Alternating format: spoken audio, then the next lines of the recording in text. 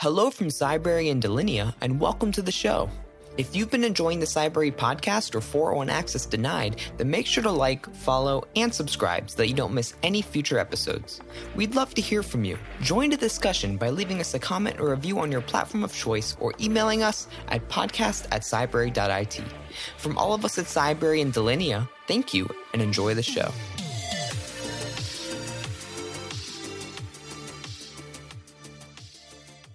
Hello, everyone. Welcome back to another episode of 401 Access Denied. I'm your host of the episode, Joseph Carson, and it's a pleasure to be here today with you. I've got another awesome guest for today's show, so I'm actually joined by the awesome, well-known ethical hacker, FC. So, FC, welcome to today's episode. Tell us a little bit about yourself and what you do. Thank you very much. It's a pleasure to be here. So my name is FC. I'm a ethical hacker, but I'm the co-founder and co-CEO of a cybersecurity company called Cygenta.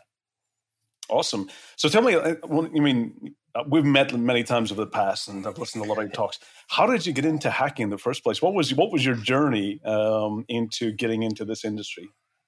Oh man, it's a very different journey to what most people would probably think of nowadays.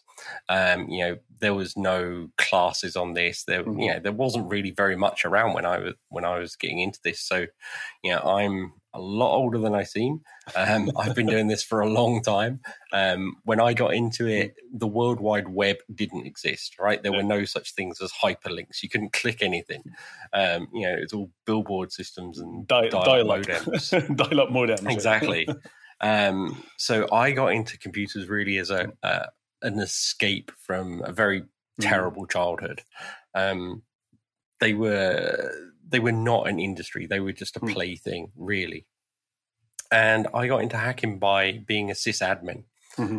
So I got a role as a sysadmin for a while, and it was very clear that no one was doing security, so I had to do that security for that company. That meant I had to learn all the techniques, which was fine because I was doing that anyway. And then actually that just became more fun to do. And so I'm really lucky in the fact that the industry that we're in grew up around what essentially was my hobby. I don't know what I could have done if, I trained to be a scientist originally. I wasn't going to go into computers because there was nothing in it. But it became very clear to me very quickly that I didn't want to be stuck in a lab. I wanted to be doing stuff. So I'm stuck at a desk with computers instead. No, absolutely. So my path was like literally two choices. I was like, after leaving school, for my path was either I could choose to go down the path of art. It was like, I used to be a lot of art and artist. So a lot of people don't know that portion of my life. But the other side of kind of was the same, was going down computer science, because very early I was into, gaming. My kind of was it, most of my social life was basically playing games and computer games. Oh, wow. And actually, one of the things I always remember was I made a pretty good earning at school, because one thing that I loved doing, the system administrator there, I would go into school and we had these old, Apple classics. And literally what I would do is I knew where the system administrator kept the password. I would go and basically, get into the administrator, install games, charge my classmates to also install the games in their computers. We play games all day long. And then the system administrator would come that evening and go, who the hell put all these games in these computers? And then start uninstalling them. So the next day you come back in again and we make the money. So for me, my childhood was very, it was very curiosity. There was a lot of curiosity, and I made a pretty decent financial living at school from doing that. Nice. But the same thing as well is that there was no dedicated course for security. There was nothing. Security was something you did in addition to your job. And I was a help desk worker and did system administrator, and it was always something you did in addition to your job. It was a task. It was something you did in addition. So I think the great thing though is that the opportunity we had was we learned a broader skill set. We learned a lot about hardware. We learned a lot about the software and how to build things, which I think sometimes it's a good thing because we learn how everything is connected. I think one of the things I see today is that a lot of people go very narrow focused into specific fields and really don't get that intersection side of things. So I mean, when we grew up, like the computers I had back then, were ridiculous. Like I had the Acorn Electron, I had an Amstrad CPC. Also a computer. I upgraded to a Commodore 64. The BBC Micro. When you get a computer like that, and they don't come with like an operating system installed, etc., you get a massive book, a thick book of how everything works, and you had to tell it everything that it was to do, right? Other than the actual basic compilation part. If you wanted it to do something, even load a game, you had to basically write it. I remember sitting there, reading through magazines and typing out all of the programs and basic by hand, basic, and to find out hundreds and hundreds of rows of code. It's ridiculous. I mean, imagine our childhoods. We were sitting late evenings after school, typing in basic code into a computer. Yeah, and then you go to compile it once, and it will compile it, and all of a sudden you'd be like, error at line 100 and something, and you'd be like, huh? Yeah. And then it wouldn't. That's where I really get into my fixing skills. Because then you would read in the magazine the next month they would do a reprint and they say, oh, we made a mistake in last month's code, and here's the corrected code, and you was like, oh no. But it was great because it really meant that you forced to troubleshoot things. You were forced to learn how things were built. Exactly. And you really got into that curiosity, troubleshooting mindset, and I think a lot of in the industry came from that background. And I think a lot of people definitely. I follow we all came from similar backgrounds, but I do think that it's great that there's that background of skill set knowledge, but as an industry we do need to diversify. We do need to get a lot of, because it's no longer just about the security of systems, but it's everything. It's the human aspect of thing. It's the physical security. And also, one of the things that you did, one of the talks you do at conferences, is that you also do a lot of physical security as well. Yeah. So, did you start with software security, or did you kind of move more into the physical side first, or kind of how did that evolve into the physical side? Yeah, so back when I started this, there wasn't really a physical security industry. Just trying to feel our way through it all. And how it started for me was I was doing a lot of pen tests on site. I was going to like clients and breaking into their computer systems on within their network rather than sort of the web stuff. And whilst I was there, I would spot little security issues. And so what I started doing was just noting them down. So at the end of my pen test report, there'll be a little note saying, hey, this has nothing to do with this, but you should be aware of this security issue. And those lists started to get bigger and bigger. And eventually some of our clients were like, hang on, that's actually quite useful. Can you do more of that? And I was like, yeah, okay, we can. And so it slowly moved into or evolved into creating a separate report on that side. And then it became an entirely separate service. And it was like, okay, look, you have to pay for this particular thing because I'm not now doing it for free whilst we're doing pen tests as well. So that's really how it sort of just eased into that for me. Okay.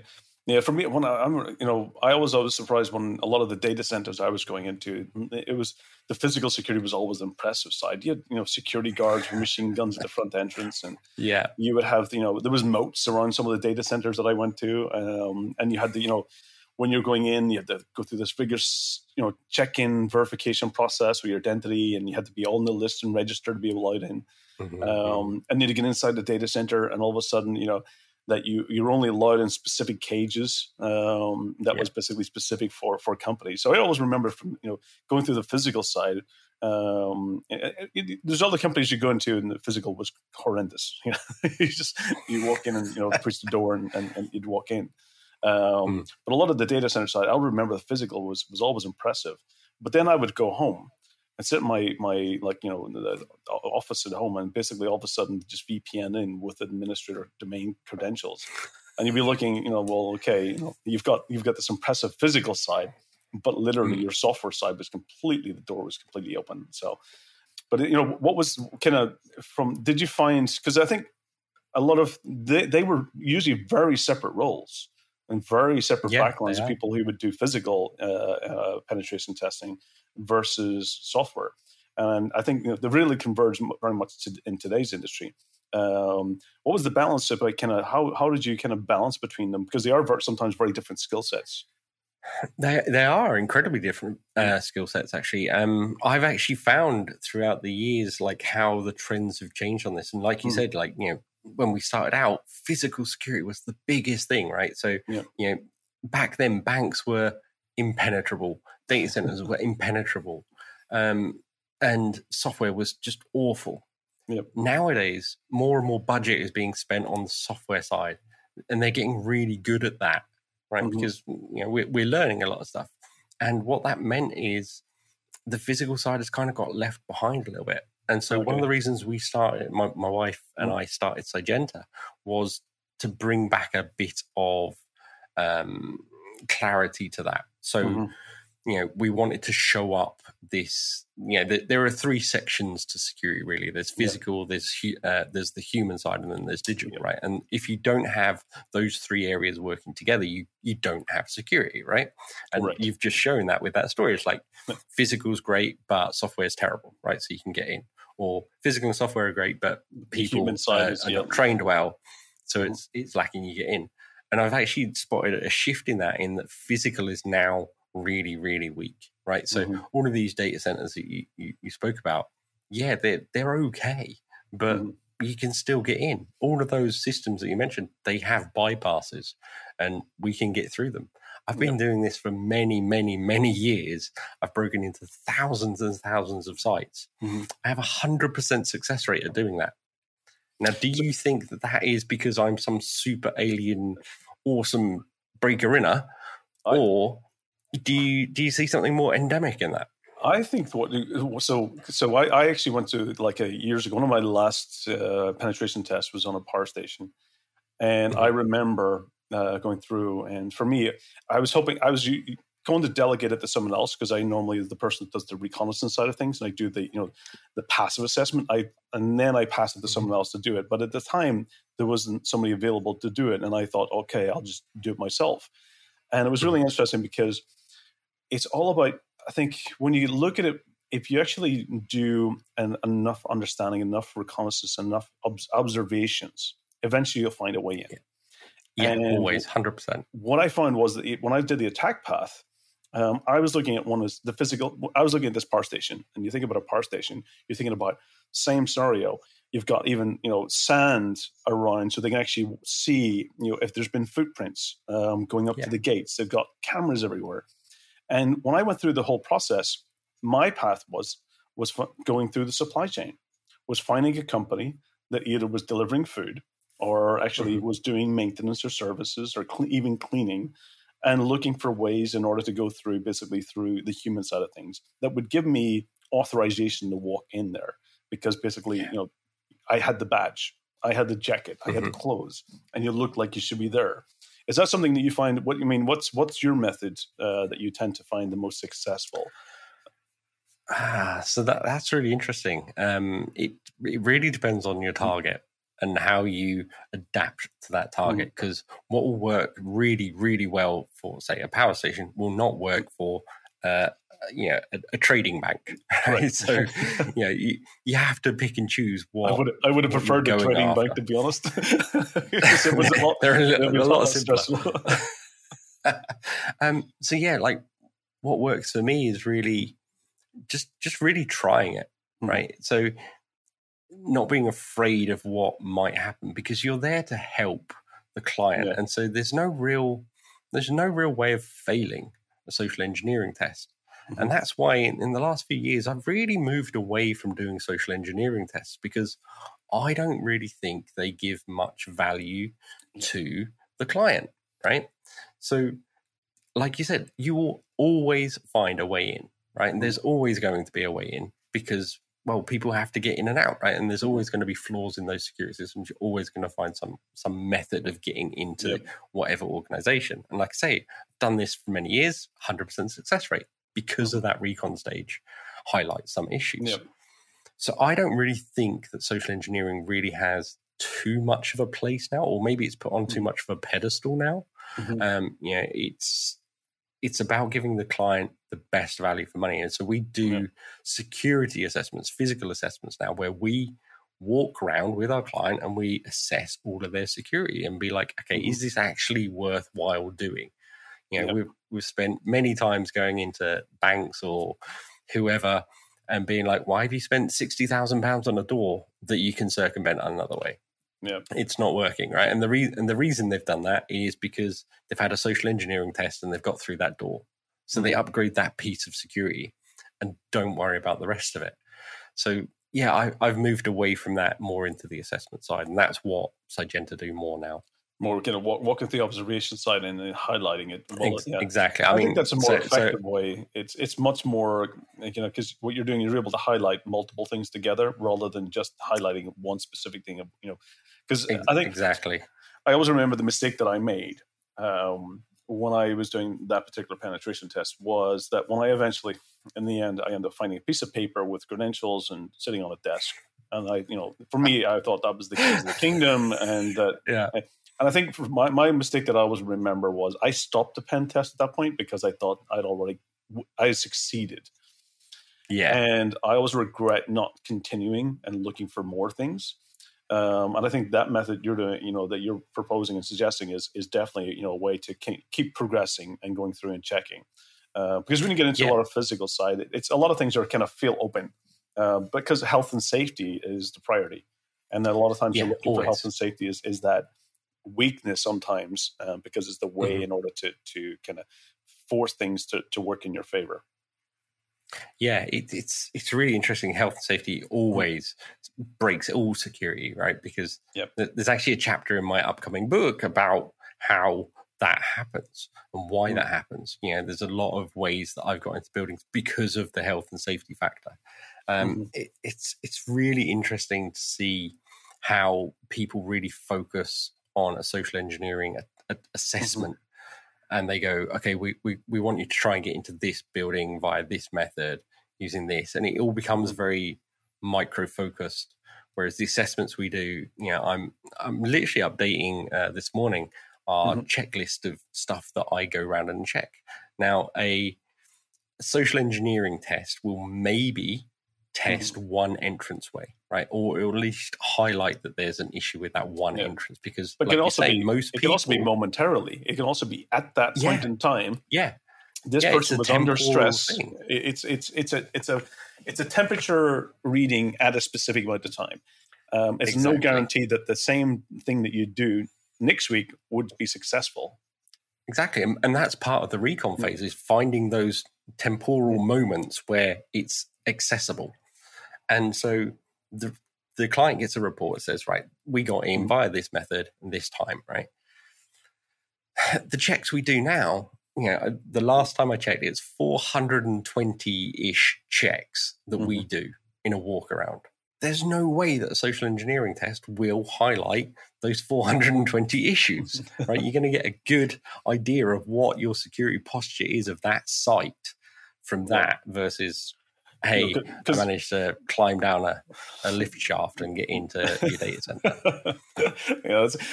Because I think your point is that, that you're showing all the issues and making it clear rather than just that one successful that was successful at that point in time, which doesn't make any value for a company to go and say, this was the success at that time, but we're not going to go through and check everything. And I think it's really important to highlight all of those. Yeah, and we as an industry do get caught up in that a little bit of time. It's like, I want to break in because I want to show how awesome I am. And people kind of forget that you're not there to make yourself look awesome. And it's the same with when you're doing a pen test versus, say, a bug bounty, right? So with the bug bounty, you kind of stop as soon as you find something cool and you go, right, okay, now I'm going to report that. Yeah. Whereas with a pen test, you could never get away with that. If I just scanned until I found the one issue and then went, okay, that's the pen test, that's not going to fly. You have to give everything. You have to say, here are all of the flaws. That's exactly my point. When I did, when I found the credentials for the the systems. Yeah. For me, I thought, I've won. I've been successful. I've got the credentials. I can come back. Won. And I stopped doing the pen test at that point. And I always regret not going through and continuing and trying to find other things, because that's what my job was there to find. was actually to find all of the risks, not just the big one that I assumed was the one that was basically showing success for me. And I think, I always remember that's the point when I think about, past things, and I think of, what's educational is that never, always complete what you're there to do. Never just assume that when you get this one big thing that it's finished. You want to look for all of the risks. Yeah. There's so many times when I've seen people on Twitter or something. It's like, hey, got domain admin in like the first hour. It's like, great, but what are all the other issues that you found? Yeah, what's the ones that's going to be the impact? What's the ones that's going to bring the business down? And what's the ones that will allow the attackers to be stealthy? Because that's, I think, for me, one of the things I've now prioritized in my techniques is I have this stealth rating thing that I do. So I'll go through and I'll plan all the different attack paths, and my stealth rating will determine each of those different paths. What's the noise that I will create? So it's almost like it's like that Geico counter type of thing where or it's looking for basically which one will be that it might be not the most successful path, but it's the one that creates the least amount of noise and will go undetected because. One of the things I always find is when you're doing a pen test as well, is that you'll find is that once you make too much noise at the beginning too early, it can be almost game over because all of a sudden the defenders know you're coming. And they'll basically, they'll be more cautious, they'll be more vigilant, they'll be increasing their sensors, they'll be looking for you. But going through my basically, stealth meter is I prefer to go through these little kind of, poking the hole very, very kind of cautiously at the beginning. So that you stay undetected, you stay hidden, and it's those ones. I think those are the ones that organizations need to be aware of because it's the ones that most attackers will follow. Yeah, and that harks back to what we were saying earlier about how you have to change per client and per target because you can do all the really stealthy stuff and takes 3 weeks to get in and never be detected by the sort of the network team, but maybe your client doesn't have that budget. Maybe your client doesn't even have a team for monitoring that in real time. And so maybe they just want you to scan everything as quickly as possible and get out. Just get the report at the end. Yeah, exactly. We try and avoid those sorts of clients that just want a tick box exercise. So question, because for me, absolutely, I completely agree that from the human aspects, the technology and the physical side of getting it all working together, because it only takes one of those to fail for the entire thing to fail. So what are you finding? Are you finding that more people are starting to become more hygiene aware? Are you seeing that your clients are getting more support from the executive boards into investing in these? What's your observations that you're seeing, in these areas from the human side and the executive support side?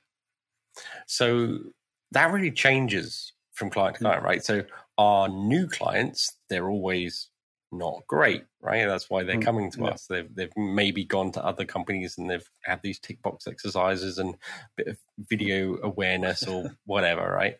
And they've not really improved. And they're kind of like, okay, maybe we should go with someone that is slightly more expensive, but they clearly know what they're doing. Then you've got the clients that we've worked with for years and years, and we've seen marked increase in buy-in from the board, etc., because we do things for the board, right? We show them what we're doing. We show them why it's important. We get them to have that buy-in. And we've taken several clients from that stage where the board just will not accept that they need to do anything through to them championing like some of the education that we're trying to push in. So it's really great to see that sort of growth, especially over like sort of 3-5 years. We see that sort of growth in companies. It's really nice. Yeah, I think one of we've kind of had probably similar length in our careers in this industry, and I think when I remember in the early days, if a system or application or something was down, didn't have a big impact. The business can continue. You would find, if email wasn't working, what would you do? You get the telephone and you call up the person. You speak to them directly. So certain things, back then, if systems failed, it was an IT problem and IT could fix it. But it didn't mean that the business was stopped. It didn't mean that the business was impacted. So it was still an IT issue.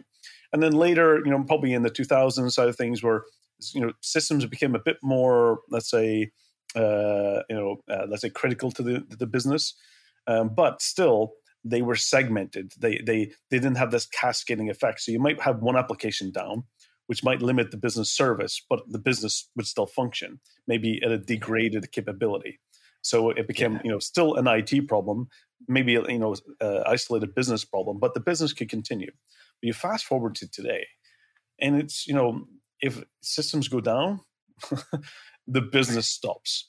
And I think this is where we start seeing is that, I always say that we've moved where it's no longer IT, it's no longer security. When we had to get to the point where we had to realize that this becomes a business impact and it's a business response. And we always have to move beyond that. We can't just kick it over to IT and say, here's an incident, you go fix the issue. Because the business actually, because all these systems are integrated, dependent on each other. Are you seeing that type of impact where the criticality of, and that's why the clients are, really prioritizing this as something to really focus on? Yeah, I mean, we've seen massive changes over the industry over the years. I remember back in many years ago, like you say, a small company running a Microsoft SBS, that everything's in that one server, and if that one server goes down, then they don't get like the emails coming through. They don't get. Maybe they've got a website. But they remember the telephone page. They remember the telephone. And they remember the telephone. Yeah. I can't remember anyone's number. Yeah, and it's like nowadays everything is computerized, even like the telephone system. Yeah. If the power goes down, everything stops.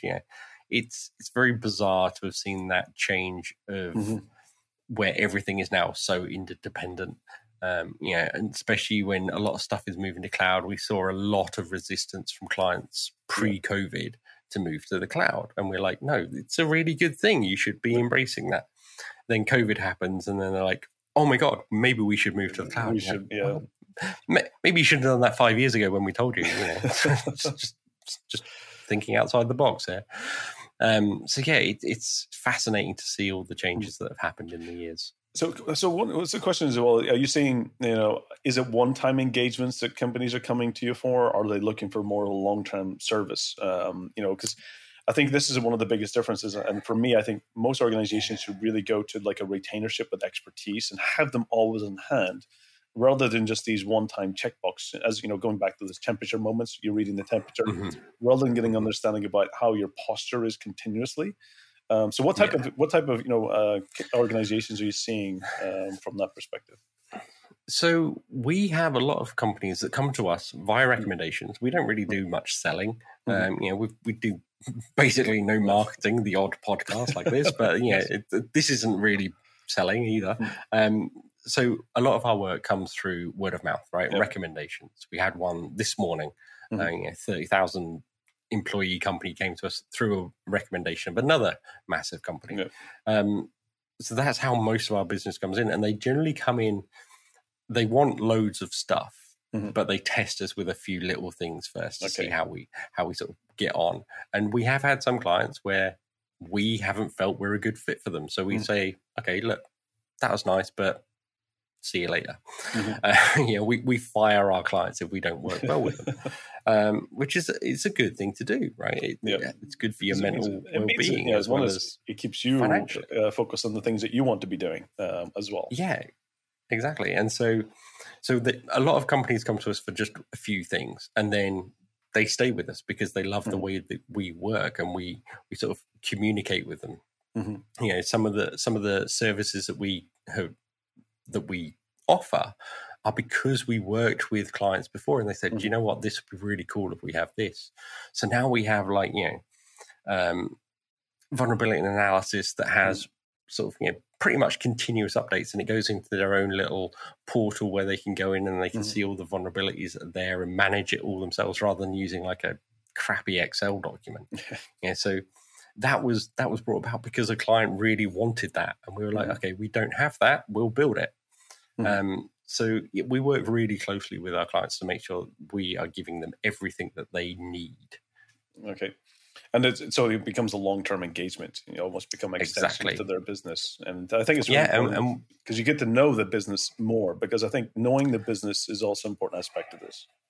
Yeah. And we also get to know the people. We're really great friends with a lot of our clients, right? Because on that personal level, we understand what they're going through. They understand what we're going through. We all sit down, we can, pre-COVID, we would go out to dinner, etc., and we'd have a good chat.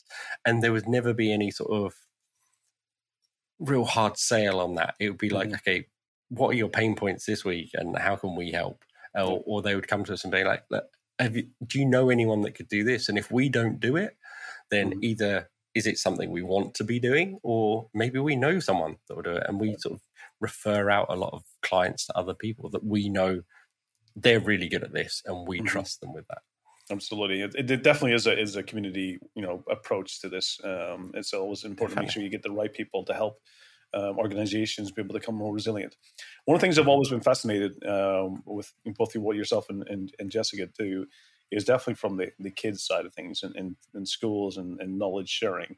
Can you tell a little bit about some of the things you've done with the Cheltenham days and what because I think for me, we need to get the next generation prepared for this. So and what you've been doing in this, I think is amazing. Yeah, so we've done a lot of outreach. It's really massively tailed off because of COVID. Couldn't go into any places. We've changed the way that we work a little bit on that. We're not trying to take on too much. We're honouring sort of agreements that we have already, but we're kind of stepping back from that because we do have clients to sort of sort out first, right? But we were committed to doing a lot of outreach. Especially with Cheltenham Science Festival was a big thing for us, where we saw like 10,000 kids in a week, and trying to encourage them into cybersecurity. It's a big thing for us because I had a really terrible childhood. I didn't have anyone around. And so offering all of that advice for free was something that we felt really passionate about. It is something, unfortunately, we have had to step away from a little bit, but we try and do blog posts, we try and do YouTube channels, so that people can see some of this stuff and maybe get the bug for doing what we do. Yeah. And did you learn a lot from the kids when you were doing this? Because one thing I remember when I was doing, in Estonia, I did a project that was called Back to School. It was basically people in the industry just going to school and teaching a lesson. And I originally thought that I was going to teach the kids. I thought, I'm going to go in and go and teach all these kids about cybersecurity. And all of a sudden, I think it was the first time I came out and I was like, I learned more from the kids than I probably even give knowledge back to them. What was your kind of, did you learn a lot about their type of social interaction, what types of credentials they were using and devices and apps? I think the biggest thing that I have learned from from kids all the way through to young adults at university, that sort of level, is they're way smarter than you think they are. Way smarter. The biggest turning point for me on that was when we were doing a talk about social media, right, and being careful sharing those credentials, etc. And one kid was like, "Hang on, what do you mean? Like, for which account?" I'm like, "What do you mean, which account?" And so these kids, these are like 7, 8, 10-year-olds that shouldn't really be on social media, but they do. They keep different groups separate. So they have one account for their friends. They have one account for their family. They have one account for like something else. And it's just like, what? I didn't even realize you were that knowledgeable about that sort of stuff. But yeah, it's absolutely fascinating. Yeah, you're right. I find when I started getting into going and doing the tactical and back to school, I started with the older kids. I thought that's where I can make a difference. And it was around 12 to maybe 15-year-olds.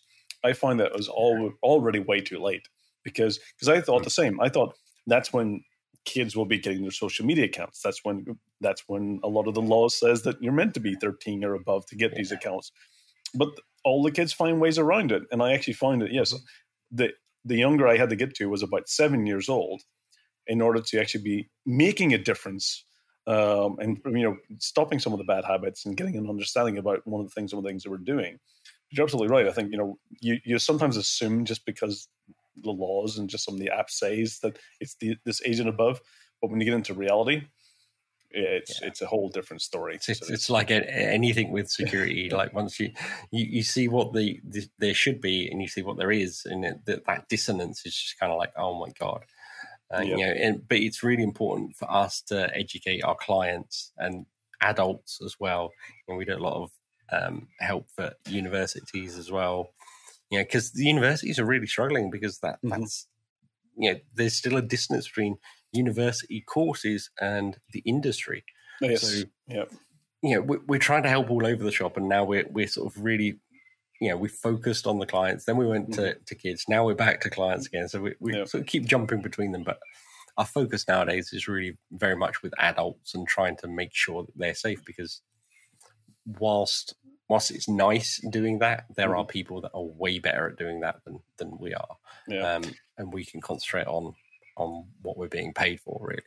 Yeah, no, I completely agree. I always was reminded as well, is I think when I realized that I was going and teaching the kids, and then I realized actually I need to teach the parents and I need to teach the teachers, and and it became a kind of realization that the kids are learning from them, and their habits and hygiene was not where it should be. So it was always a thing about as an industry, I think that's going to be the big challenge going forward, is how do we make sure that one is we get the right because I always say security is not something that I can make myself as secure as I possibly can, but I realize that my boundaries is always my social sphere. It's the social network around me where security starts. Mm-hmm.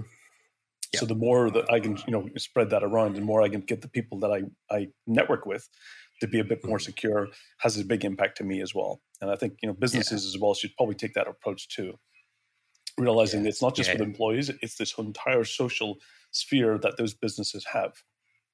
Suppliers, when we do any sort of work with a client where it focuses on like executive assurance rather, not insurance, assurance. And we do all the OSINT reports on the high net worth individuals. We're always looking at that sort of sphere around them, their parents, their kids, their parents, their siblings, their cousins, nephews, all sorts of stuff, because that really does feed into it. I think the best story that I know of that shows that is I did a panel last year, I think it was, with Sir John Sawyer, who was the ex-head of MI5. So the guy who is represented by M in Bond, for those that don't know. He, when he took over the role at the MI5, up until that point, his role was very much secret, right? No one knew who that person was. That was kept under wraps. He was found out to be the new head of MI5 because of a picture that his wife posted on Facebook of him in a pair of Speedos on a beach. It shows that even at that high level, that sphere of influence around you is really your security bubble. It's not you. Yeah, especially when you get a lot of those roles. There's no pictures and no names. It was no surnames. You can still have first name, but there was no surnames as far as I remember. Yeah. So it was really about they had the no bio, just a name or a letter MR. So it really, which really keeps exactly to keeps that knowledge down as much as you possibly can. So questions, how one of the things I always find is balancing the time for me to stay up to date and keep my skills, because this industry changes. What we learn today may be completely different next year. And how do you stay up to date? What ways do you balance kind of keeping that knowledge and learning? How do you kind of keep yourself fresh? Yeah, that's a really good question, because it's not like I just have a 9-to-5 job, right? It's not like I'm just a random pen tester for a company. I run the company that I also work for, right? So I'm doing the 9-to-5 stuff, but I'm also doing all the admin, I'm helping with the finance, I'm doing all the marketing and the tweets and the blogs. My wife helps out with the blog posts. We have to run a company. So I have to find time to run a company. Then I have to find time to be employed by the company. And then I have to find time for me, as personal. So I have to carve out moments where I can improve my skills. So I do a lot of CTFs. I don't really do bug bounties. What I tend to do is I use bug bounties as ways to testing our tools. It's rather than using our clients for testing stuff, you go to a bug bounty, you sign up to it, you get a list of valid targets that you can scan or whatever, as long as you keep within like their rules of engagement and their scope, then it's great because you've got free targets on the internet that you can try out new tools on. You can try out new, sort of tool chains on, and then you can test that way. So that's always a nice way. But I do a lot of, I watch a lot of YouTube videos and try and keep up to date with stuff. And it's hard when you have a holiday for a week, or even a weekend, or even an hour off. The world can change massively, so you have to just constantly keep up with it. I think it's important to really enjoy it, right? I've been doing this my whole life. I'll never do anything else. I'm never going to quit the job and become a baker or whatever. This is our hobby. This is we're doing our hobby for a job, which is always great. So exactly that throwback to what I was saying right at the beginning was like, this was a hobby before it became a job, and now I'm really, really stupendously lucky that I get paid very well to do my hobby. And so what do I do outside of work? Well, I kind of do more of the stuff, more of the same. I try and do a little bit of gaming. I've just got into sim racing now. That's my new thing. Yeah, my bad habit, you can probably see it in the back of the camera for those who are looking at the video, is I've got my retro Pies, and I've got my 8-bit do arcade sticks, which I'll nice. So it's so I don't get the time to do it properly.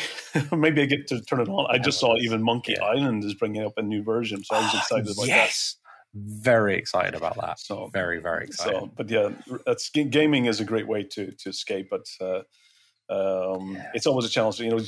So do you dedicate time to your kind of blocks of things? Because even myself, I've got my 1 day administrative, which is like Mondays where I block a bit of time. This is my admin tasks. Nothing disturbs me at that point. I then have allocated time to doing some capture the flag or some online, even watching some videos and stuff. Do you allocate the time, or do you just kind of go how you feel at the time? No, I would love to be able to do that, but my personality doesn't allow me to do that. I can't compartmentalize things like that. It's I'm very much reactive when it comes to stuff. It's like, okay, this is a problem. I need to deal with this now, and then I'll get really into that, and then I'll go off and do something else. The only time I really compartmentalize like that is if I'm on a client job. It's like a project things. Between these hours, that is all I am doing, because obviously they're paying us for that time, and they deserve to have that time. I'm not going to sit there watching YouTube videos and scrolling through blog posts when I should be doing that. So that's the only time I ever really get like really hyper focused on something. Otherwise, it's just like, okay, we'll just work more hours, right? This morning I was up at 6:30 this morning, writing chapters in my book. Then I did some accounting stuff, and then get into the day, and it's like 8:30, and I'm like, okay, now I need to start work. So question, so you're not competing with Jessica and getting your own book as well now. He's like, I am. So she's got 2 books. So what's the book about then? What, are you able to share, or what's the timeline? Yeah, I can do. Yeah. So I signed a contract with Wiley. So Wiley are going to be publishing the book, and it's called How I Rob Banks, and it is a collection of stories of physical assessments that I've done. So all of the funny parts, all the educational parts, there's going to be some stuff in it about like, how do you do this and this? So that a few little sort of tips and tricks and techniques that I've used in the past. So that, it's just going to be a nice little collection of all of that hopefully will entertain and educate. Yes, it's always good is when you do this story. I always like to take things rather than just to kind of to add the context around it in a story that really takes people on a journey. And I think it's always important. So when you can entertain and at the same time add education, it's the best combination. So it is. So what timelines are we looking at? So, well, the contract says that I have to be finished by Christmas. so I'm desperately writing every day to make sure that I hit those deadlines. I'm slightly ahead, which is nice. Well, that's a good thing. And I believe I can't say anything about where or when it's going to be released, but it will be early next year. Fantastic. I'm looking forward to it for sure. Yeah. But it's been awesome having you on the show, and it's really just to catch up and to chat with you and hear some of the kind of what you're doing is great. Any words of wisdom that you would leave the audience with that you'd recommend? Yeah, just seek some mental help. Find something that makes you happy and lean into it. Right. So, with the gaming thing that we said earlier, I like to dabble in games every now and again whenever I could. And my wife and my therapist have both said, lean into it because you need something to release yourself. So find the thing that makes you happy, find something that you enjoy and really lean into it. Because the worst case is maybe you don't like it as much as you thought, but you'll never know until you try. Give it a try. It's always important. I think it's wise words for everyone, for the audiences listening in. It's always important to do the things you enjoy doing, and you can't take care of anyone else until you take care of yourself first. And that's always important thing. So you always make sure that you do the things, take care of yourself first, and then that gives you the ability to then help others. So very wise words. I was going to say just remember, like, at best, you get 99 summers. Yep. Enjoy the summers that you have. Hopefully we'll get a lot more. We can find some science. Maybe we can get the science that makes us live for a lot longer. I'd be looking forward to it. But you're absolutely right. At best, 99 summers. Many of us won't make those, but I'm hoping I will. Yeah. But FC, it's been awesome having you on the show. Many thanks. Look forward to hopefully we get to catch up at some point soon. Because the pandemic it's kept a lot of us in a bit of isolation, especially those it's a bit further away from others. So, but next time, let's make sure we find time. So for the audience, I'll definitely be at InfoSec. I think this year. So I'll be there. Be nice. Yes. There we go. Then we'll meet up and we'll catch up. Absolutely. Looking forward to it. So again, many thanks, audience. Again, another episode of 401 Access Denied with FC. It's been amazing and really great and lots of knowledge. Make sure you subscribe every 2 weeks. Get the latest episodes. Go and look at the previous ones. And again, look forward to the next one and stay safe. Thank you. Learn how your team can get a free trial of Cybrary for Business by going to www.cybrary.it/business. This podcast is also brought to you by Delinea. Thycotic and Centrify are now Delinea, the leader in privileged access management. To learn more, visit delinea.com.